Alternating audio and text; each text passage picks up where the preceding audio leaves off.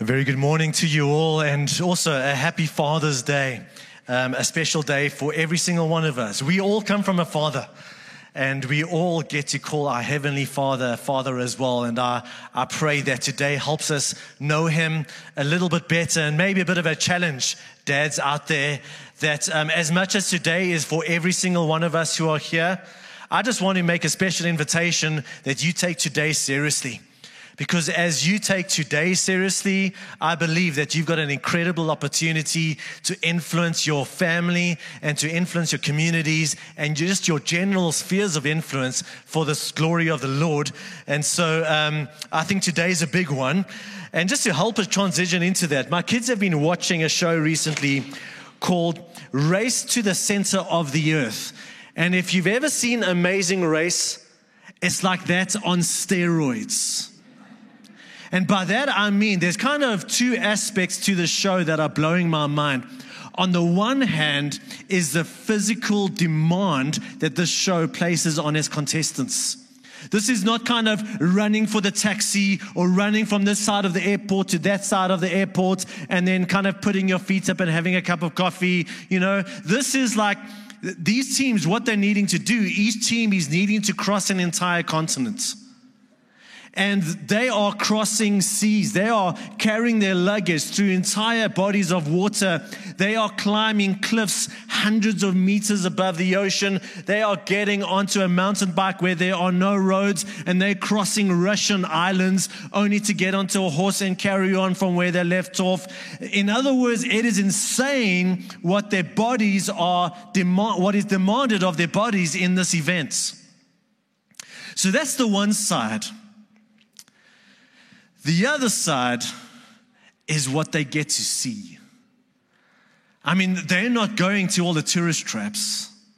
The kinds of things that they are seeing are not the things you see from a parking lot or a tarred road. They are getting to see the best that our planet has to offer. And the average team contestant is saying, listen, I know I can win some money, but this is my reward. And the reason why I bring this up is because I feel like that's been a metaphor for where we are as a church right now in the book of Exodus. Because if you've been journeying with us, it's been quite a task. We've been going into some deep places. We've been touching on some tough things. We've been looking at the law of God and what that means for us. We've been looking at the fact that we fail despite all that God wants for us. We've been looking at how our hearts are idol factories. And we've been looking at the fact that we've sung about this, Craig has reminded us of this, that despite our failures, God has made a way. And last week we were looking at atonement. And how Jesus is our intercessor and He stands between us and God and He dies for us. And it's been some weighty stuff. But at the same time, I know this is true of me, but I also know that this is true of many of you because you've been giving me this feedback. We've had some of the best views of God over the last few weeks. And I think today is going to be no difference. And while we're still wading deep into some meaty stuff, I'm really hoping that you're also seeing who God is and that you're walking away with a grander vision of who He is. And so in order to do that, let's dive into where we are. We're heading towards the end of the book of Exodus. If you have your Bibles here, turn with me to Exodus 33. And I don't have time to really catch you up, but at least to say this, we are at this moment, we're still at this moment where we've got Moses in the presence of God. Moses is in the fire cloud in the presence of God, and God is giving Moses His law. Moses is experiencing God's presence in such a powerful way. That's the scene at the top of the mountain. The scene at the bottom of the mountain is the Israelites thought that Moses was taking a few days too long, and so they gave up on God and went back to their old idols and their old ways. And so God is ticked. Moses is ticked. Last week we saw how Moses stands in the gap between a sinful Israel and a holy God, and how Jesus is the truer and the better Moses who does the same thing. And today we're going to see much how that theme is developed. But let's read together from Exodus 33, verses 1 to 3. So the Lord said to Moses, "Leave this place, you and the people you brought up out of Egypt, and go up to the land I promised on oath to Abraham, Isaac, and Jacob, saying, I will give it to your descendants. I will send an angel before you and drive out the Canaanites, the Amorites, the Hittites, the Perizzites, the Hivites, and the Jebusites. Go up to the land flowing with milk and honey, but I will not go with you, because you are a stiff-necked people, and I might destroy you on the way." God's saying, Moses, you know what? I'm going to be true to my word. I'm going to give you that land. I'm going to go ahead of you, and I'm going to fulfill my promises to you. And I'm going to give you everything that you're hoping for, except for me. And listen, that got me thinking. What if God did this? And just by the way, He doesn't come to us with these kinds of tests, but just work with me on this. Imagine God said to you and me today, I will give you everything your heart truly desires. You know, you say you worship me, but actually you worship these other things. I will give you all that stuff. I will give you the job you want. I will give you the salary you want. I will give you the wife, husband, kid, parent upgrade that you want. I will give you the car upgrade you want. I will let you go wherever you want on holiday 3 times a year. I will make sure that you never have a down day and you never have a difficult day. I'll give all of that to you, but I won't give you me. Now, listen. We're sitting here, right? We know how we should respond to that. And you're watching online, and you know that something in you should be like, oh, that's not what I want. But isn't there something in you that's like, oh, you mean everything I really want? Or God? Because that's really what's happening in the crisis of the moments here. But I want to highlight how they responded to this moment. Verse 4, when the people heard these distressing words, they began to mourn. And no one put on any ornaments. And so last week we saw how Moses becomes their intercessor, and today we're going to see how he continues to be their intercessor. Let's jump ahead to verse 12. So Moses, in interceding on their behalf, says to the Lord, "You have been telling me, lead these people, but you have not let me know whom you will send with me. You have said, I know you by name, and you have found favor with me." We sang about that this morning. "If you are pleased with me, teach me your ways so I may know you and continue to find favor with you. Remember that this nation is your people." And what I want to highlight in these verses is the priorities of Moses. For him, he's not bummed out by not getting the land and not getting the victory and not getting the blessing. What he's most distressed about is that he's not getting God. And for him, he's saying, listen, I don't want your stuff, I want you.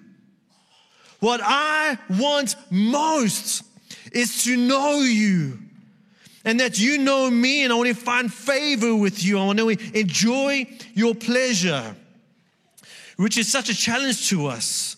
Let's continue reading verse 14. So the Lord replied, after this intercession of Moses, the Lord replied, "My presence will go with you, and I will give you rest." And then Moses said to him, "Well, if your presence does not go with us, do not send us up from here. How will anyone know that you are pleased with me and with your people unless you go with us?" What sets us apart is not the stuff of God or the things that God gives us, but His very own presence. And that has to be a priority for you and for me. What else will set us apart? What else will distinguish me and your people from all the other people on the face of the earth? And so the Lord said to Moses, I will do the very thing you have asked, because I am pleased with you and I know you by name. Listen, earlier I put out this mini challenge. God gave me everything I really wanted, but not Him. How would I respond? And so now's an opportunity for me to get a bit real with you. You know, you're like, oh, Pastor Steve, I'm sure he wakes up every single day just desiring the things of God. And some of you who know me better know the truth of what I'm about to say. My heart doesn't always prioritize God. My heart confuses the gifts from the giver. My heart confuses blessing and what God is sometimes doing in hardship. And here's the thing about my heart, is that if I had to wait for my heart on its own to have its priorities straight, to wake up at the morning and the presence of God be the first thing that I desire, that in the midst of trial, my heart is just crying out, God, do what you're doing in me, even if it takes this trial to do that in me.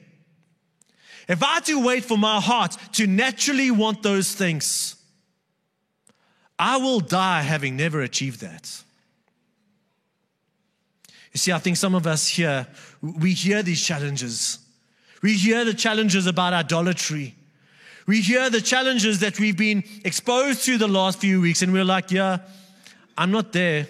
One day I hope to be there. But you know, the scriptures say that our heart is deceitful, meaning I am going to be deceived. I am prone to being deceived by my own heart. And so I'm just going to tell you what I do, and I'm hoping that maybe someone here gets encouraged by this. I have realized I can't wait for better days, and so I need to fight my own heart, and I need to train my own heart. And so when I'm going through trials, because listen, I also want an easy life. I also want cool stuff. I also want to see the world.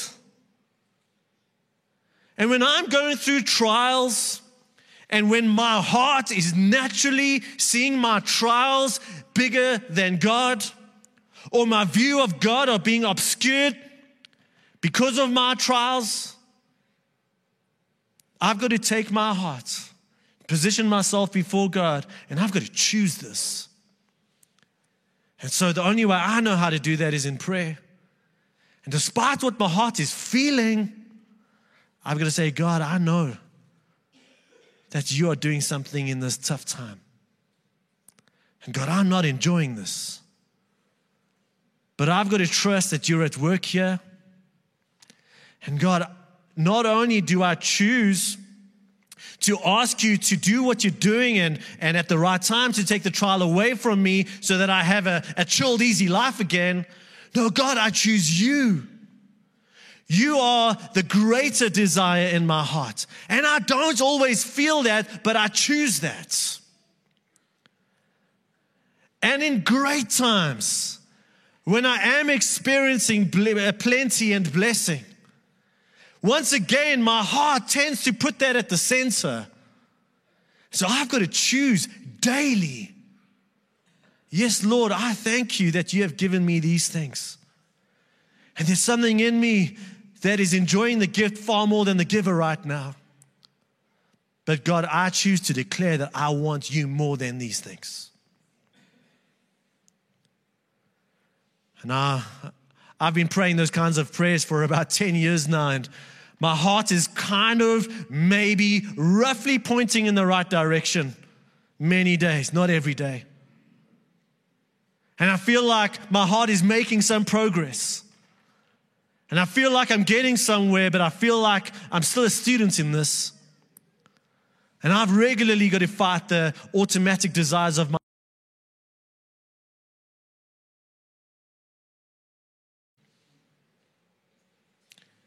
And I know in many ways I'm preaching to the choir, but we're satisfied with ritualistically coming to church and just enduring the worship and this dude who shouts at you on a Sunday. We're satisfied with just kind of like mouthing my words to these songs. I'm satisfied with a little text verse that comes to me every couple of days, and I go, "Ah, sweet." We're satisfied with reading the Bible every now and again and hoping God notices so I get some brownie points. Listen, if we know what we would do with $100 million, why are we satisfied with the richest thing that God could give us, which is His own presence? If Moses could say, "I want more," and I know your character, you are the kind of God who wants to give me more. I want that heart. I want us to have that heart. Verse 19, and so God replies and says, "Listen, I will cause my glory to pass, my goodness to pass in front of you. And I will proclaim my name, the Lord, in your presence. I will have mercy on whom I will have mercy, and I will have compassion on whom I will have compassion." But he said, "You cannot see my face, for no one may see me and live." And then the Lord said, "There is a place near me where you may stand on a rock." Remember, we're at the top of a mountain here. "When my glory passes by, I will put you in a cleft in the rock, and I will cover you with my hand until I have passed by. And then I will remove my hand, and you will see my back, but my face must not be seen." You know what God's saying? You want to see my glory? You can't handle my glory. And so I'm going to show you what you can handle. I'm going to allow you to see something of me, and everything in you and me is like, what did that look like? Like if we had an iPhone out on that day, what did Moses see? But God is saying, I'm going to reveal myself to you. And then he says a strange thing, and theologians are really confused by what it means. You'll see my back. And most agree that it's not like we'll see the actual back of God, but somehow His glory will pass by and Moses will see like the afterglow. Because that's all he can cope with. Now let's skip ahead to kind of what this looks like in chapter 34, verses 5 to 7. So then the Lord came down in the cloud and stood there with him and proclaimed His name, the Lord. And he passed in front of Moses, proclaiming, the Lord, the compassionate and gracious God, slow to anger, abounding in love and faithfulness, maintaining love to thousands, and forgiving wickedness, rebellion, and sin. Yet he does not leave the guilty unpunished. He punishes the children and their children for the sin of the fathers to the third and fourth generation. And so we don't know what Moses sees, but as God is choosing to reveal a greater level of himself to Moses, coupled with this visual revelation is his name and his character. And that we've got a record of. And so Moses is witnessing something so unique, but regardless of what kind of Bible you've got here, whether it's on your phone, a tablet, or a paper Bible like this, what I want to encourage you to do is to take these verses and highlight them, bold them, underline them. And the reason is these verses are the most quoted verses in the Bible by the Bible. These verses are more quoted by the prophets, by the psalmists, by the New Testament authors than any other single verse. If the Old Testament authors and even Peter and Paul had a Bible like yours and mine, bound like this, which they didn't, but if they did and the Bible just fell open, it would fall open here. Because it is crystal clear that every single one of the prophets And every single one of the New Testament authors saw this revelation of God, His name, and His character as foundational to our understanding of who God is. Now listen, we could literally preach an entire sermon series on each of these attributes. So what I'm about to do seems sacrilegious. But let's just go through it so quickly. When the Lord says here, He's proclaiming His name in verse 6, the Lord, do you remember what His name means? It means I am. I am. I am. I am the compassionate God. You know, the biblical idea of compassion is, have you ever seen someone in such a desperate situation that you're moved in your guts? That's what this word means.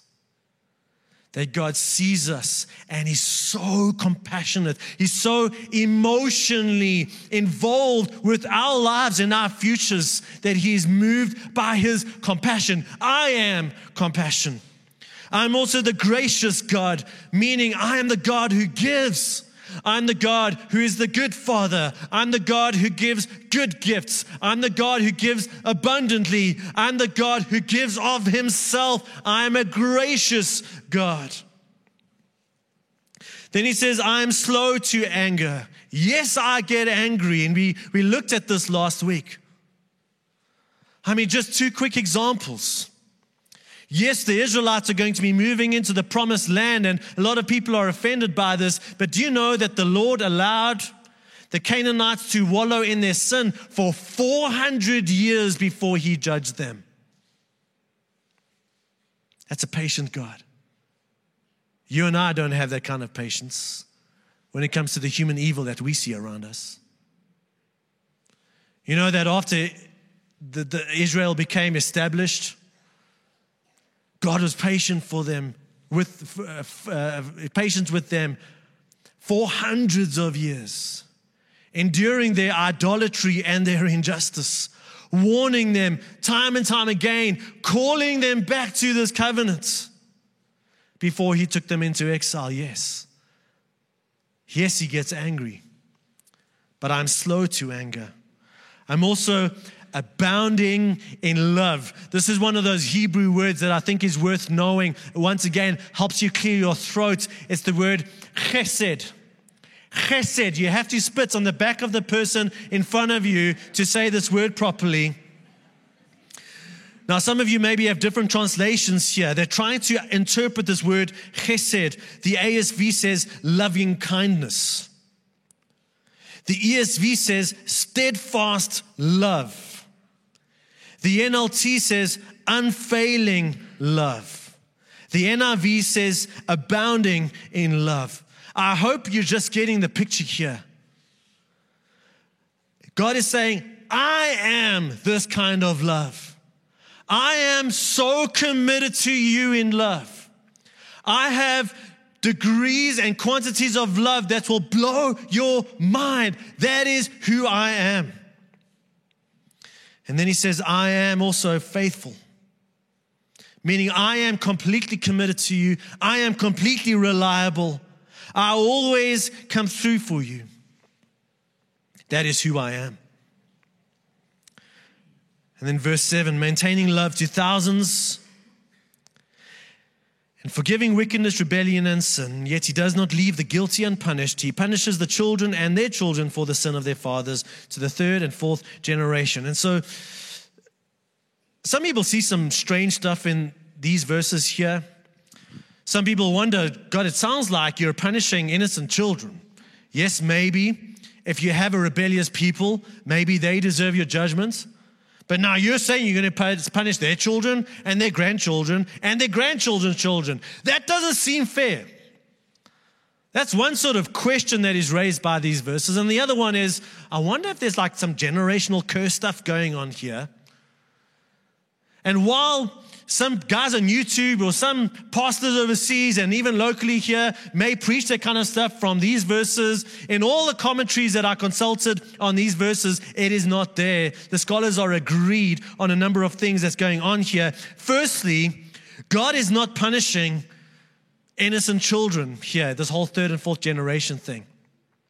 For those of you who are doing the Bible Read Equip module with us, here's a little trick of the trade when it comes to reading and interpreting Scripture, is when you see a phrase that is word for word connected to another phrase in Scripture, the Bible authors want you to notice that. It's kind of like a hyperlink. You know, you get a Word document or an email document and it's highlighted in blue. You click on that, it takes you somewhere else.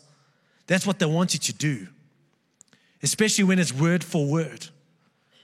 And so while we see this phrase, what I believe that Moses wants us to think here is just to go back a few chapters, same moment, top of the mountain in Exodus 20, where we're getting the 10 Commandments, where once again, this language comes out word for word the same, where God talks about punishing the children for the sin of the fathers to the third and the fourth generation of those who hate me. Meaning, I will judge those who hate me. And if their children continue, I will judge them too. And if their children pick up where their parents left off, I will also judge those who hate me.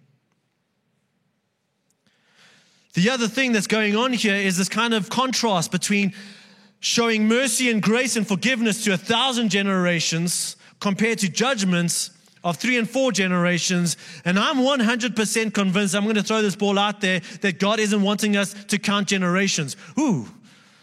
Okay, my grandfather, he wasn't the greatest guy. I'm 2 generations down from him. Whoa, I'm still in trouble.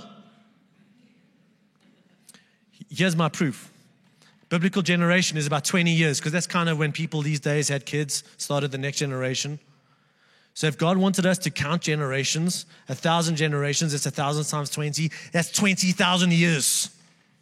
We're only 3,500 years after this moment. Are you telling me that every generation for 1,000 generations after these Israelites have experienced just automatic blessing from God? Every single commentary that I read on these verses is trying to highlight, listen, while God does judge, and while God is anti-sin, and while God is righteous, and while God has every right to judge, His judgment is limited, but His mercy is infinite. His forgiveness and His grace is way bigger and way more infinite when compared to these moments where He does judge sin righteously. And in all of these verses, what God is saying is, in case anyone's wondering, this is who I am. Now, for you and me, these verses I want to propose become the interpretive framework for all other passages of Scripture. In other words, when you come to a passage of Scripture and you're like, I don't get this, come back to Exodus 34. And let's reestablish my understanding of who God is. And once I've done that, let me go back to this tricky passage. Now, Stephen, you're only doing that because, these are pleasant verses. And you like the pleasant verses. And so you're playing pick and choose here. No.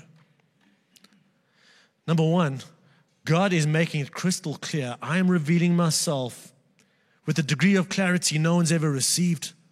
And so I am choosing to tell you who I am. And number two, all the biblical authors knew that. Once again, the most quoted passage of Scripture in the Scriptures, by the Scriptures. And so as far as I'm concerned, this becomes our interpretive lens for who God is. And God wants us to know, like Moses, more and more of Him. You see, when it comes to certain facts, we can know them fully. If I had to say to you, 5 + 5 = 10, that's about all there is to know about that. That doesn't mean anything. There's nothing else like obscure going on in the physics and the maths. It's like 5 apples + 5 apples = 10 apples. The end. But when it comes to people and relationships, I mean, Bianca and I have been married just over 15 years, and I feel like I know her better now than I did 5 years ago or 15 years ago. And I hope that will continue and that I'll know her better in 5 years' time and in 20 years' time and in 30 years' time. But as much as I believe I know her, there's still so much I don't know about her. I don't always know what she's thinking. Bianca just laughs. I don't always understand what she's feeling. As much as she shared stories of her background and stories of growing up, probably most of the highlights, there are entire years missing in my imagination connected to her. So I have huge missing years in my understanding of who she is. And that's a human being. How much more when we get to know an infinite God, is there always going to be more to know? And God doesn't just want you to give a biblical definition of the Hebrew word chesed.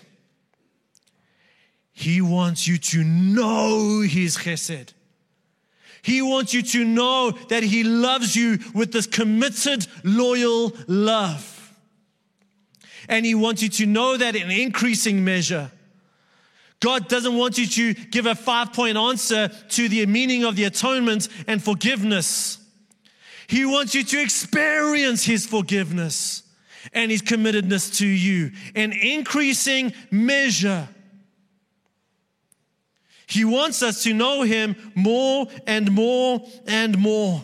And the only way that we can do that, it's the same with any kind of relationship, is when someone reveals themselves to you and you step into that revelation. And so God is revealing Himself to Moses, and Moses is stepping in. I want more of that. And so I wonder if we could think of a place where God makes Himself so known that we can know Him better. I don't know, what about John 1 verses 14? This verse we've looked at before in the series for good reason. And again, our Bible-equipped reading people, this verse is one of those verses that, man, there's just so many awesome rabbit holes here and depth and layers. But the Word became flesh and made His dwelling among us. Anyone remember what the word dwelling means? What do I do here every Sunday? He tabernacled amongst us. Just go back a few weeks. Everything that the tabernacle is, God's presence among us, bringing Eden to us, bringing Eden blessing, God's presence so that we could be with Him. Jesus tabernacled amongst us is the word that John uses here.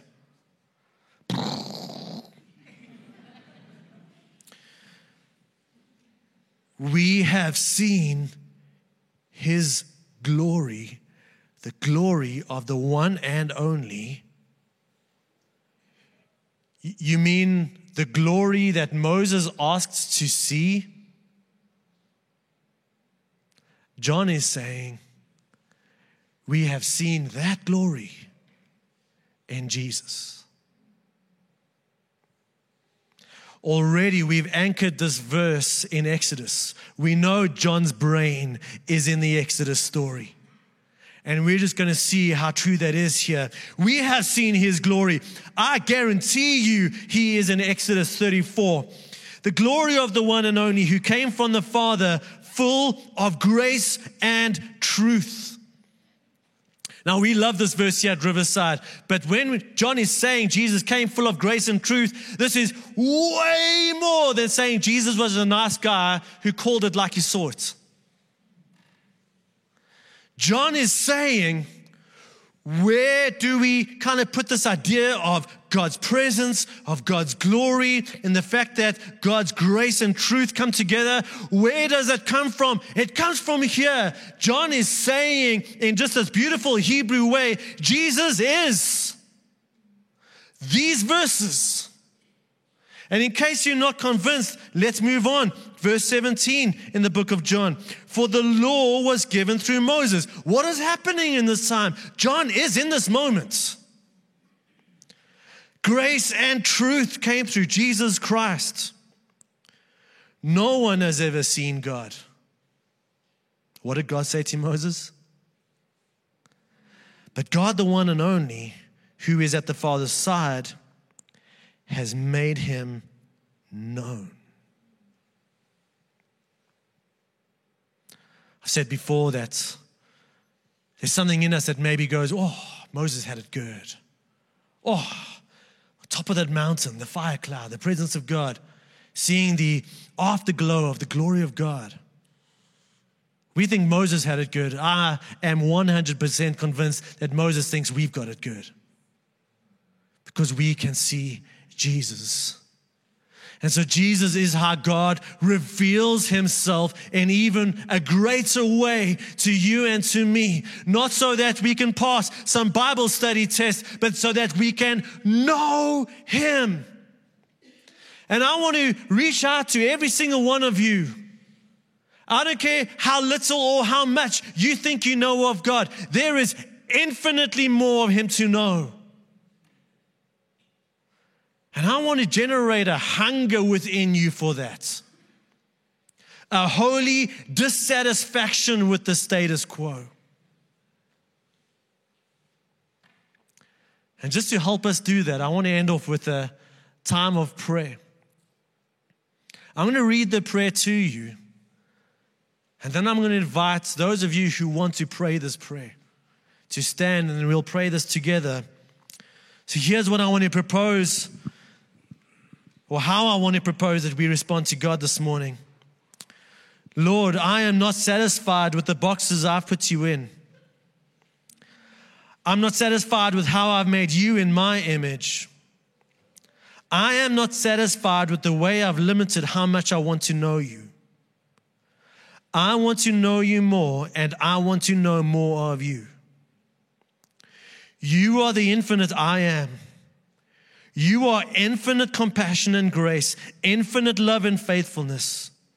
You reveal yourself in Jesus, and in Jesus we see your glory. I want to know you more, and I want to know more of you. If you want to pray that prayer this morning, please won't you stand?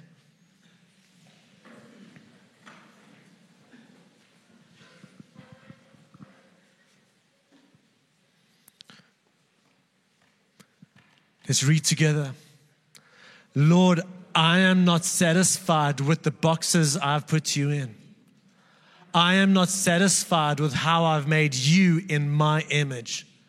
I am not satisfied with the way I've limited how much I want to know you. I want to know you more, and I want to know more of you. You are the infinite I am. You are infinite compassion and grace, infinite love and faithfulness. You reveal yourself in Jesus, and in Jesus we see your glory. I want to know you more, and I want to know more of you. Amen. Father, I thank you that you do reveal yourself. And your word says that when we draw close to you, you draw close to us.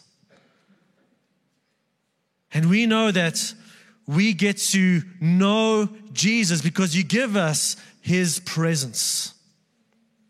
The Spirit of Christ is here.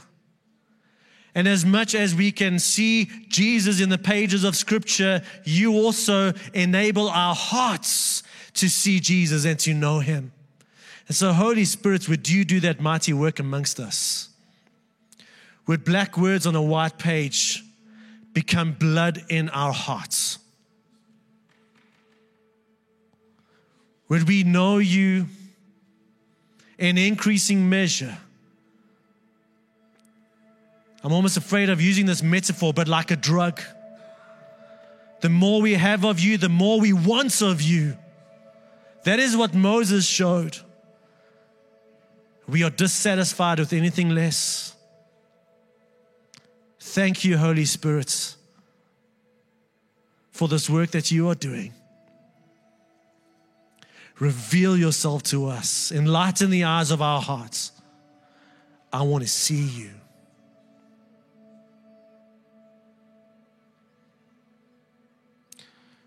Church, please don't leave this morning with a sense of job done. I just want to invite you to take this desire and take this hunger and take this need and take this prayer with you. Tomorrow, Tuesday, train your hearts.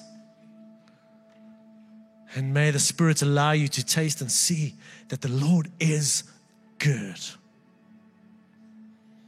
Thank you, Lord, that you are doing this amongst us.